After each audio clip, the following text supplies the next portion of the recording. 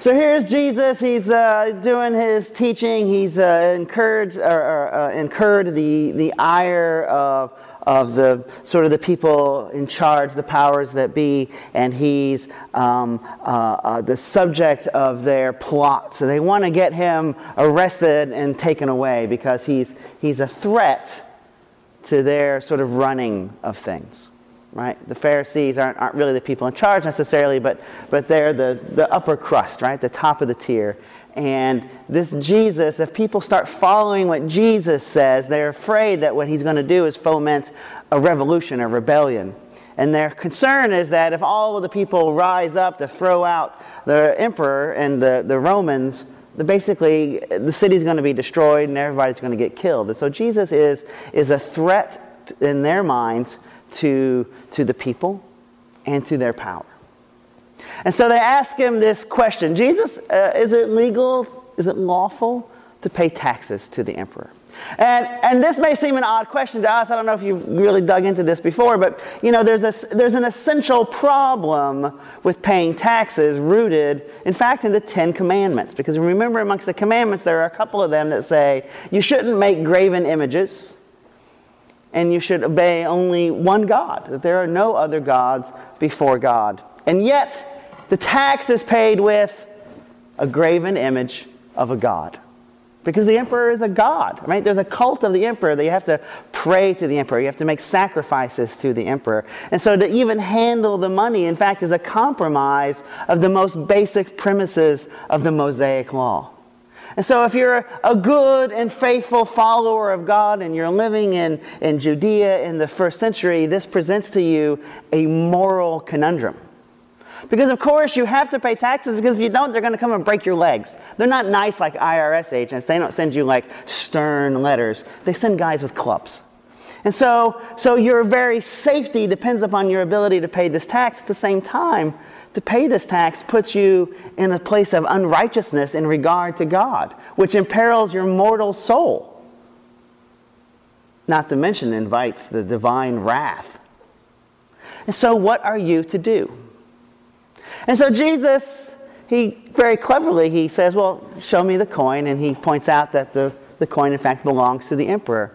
And he says, give to the emperor what's the emperor's, but give to God what is God's. And what he's trying to say here is that as people, we live in human systems, right? In this case, we're talking about the human system of exchange. Money, we may think of money as sort of one of those things that's just out there, right? But money is not like air or the grass or water.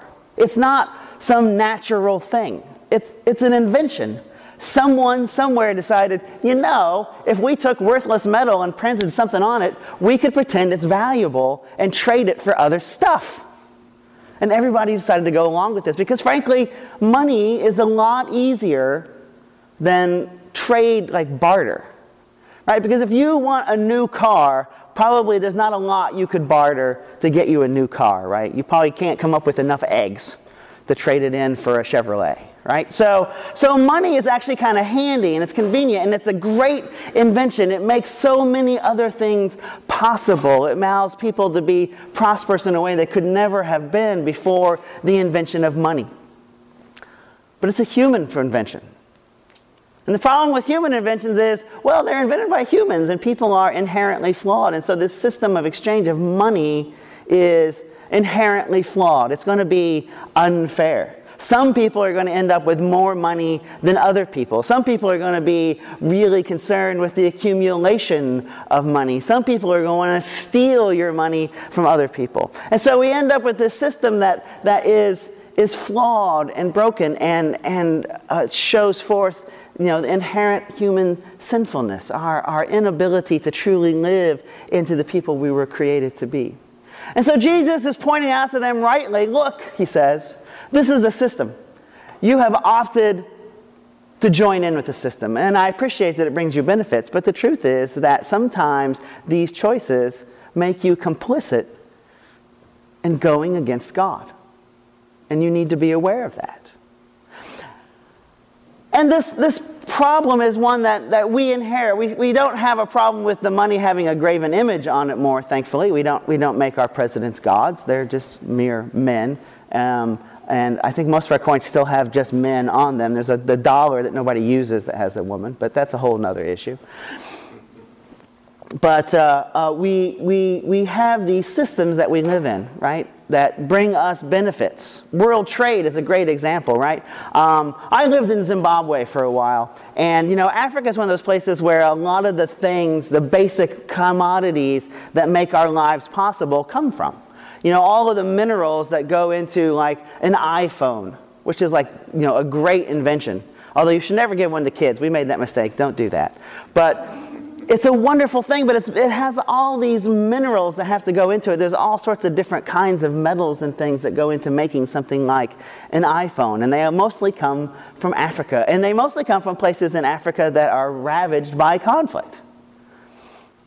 Diamonds are the same thing, right? We've heard of conflict diamonds. That if you want to pledge your love to someone, some poor person somewhere in the world may have to risk their life to dig that rock out of the ground so you can give it away. The same thing with your iPhone, that people are dying and suffering so that we can, play Scrabble online while we wait at the grocery store. And it's not that those things are inherently bad, right? iPhones aren't evil, they're just a thing. But we have to be aware that when we partake of these things, when we take the advantage of these systems, we are in some way, in God's eyes, complicit in whatever evils unfolded to make them happen. And I don't think the answer is that we give up existing in human systems, because frankly, that's not possible. It's probably not likely that all of us are going to eschew, modern electronics, clothes from Bangladesh, and money. We're not all going to go live like Neolithic hunters, gathering berries as we wander down West Genesee Street. And so Jesus is telling us is that, look, you're involved in things which have evil in them. And so your call as a follower of God is to open your eyes and to see those things. And that our challenge as Christians is to do everything we can to ameliorate those ill effects. To not be okay with them. To not allow our ignorance to get in the way of our doing good. Right? That we have to accept our complicity, and we need to work to make sure that the evil that is inherent in every human system is as small as possible. We have to continually work to diminish its role and to make right the systems that we live in. Right? Everybody wants to pay as little as possible for everything they buy. At the same time, everybody wants to complain that people don't make enough money. Those two things can't come together where everything's good.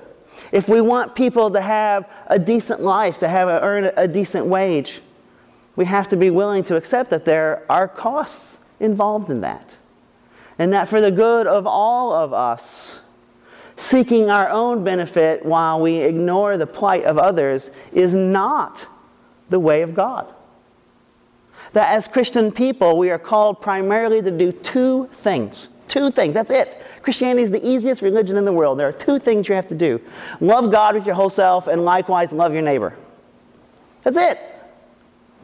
And that loving your neighbor piece means that you have to be concerned with the welfare of other people.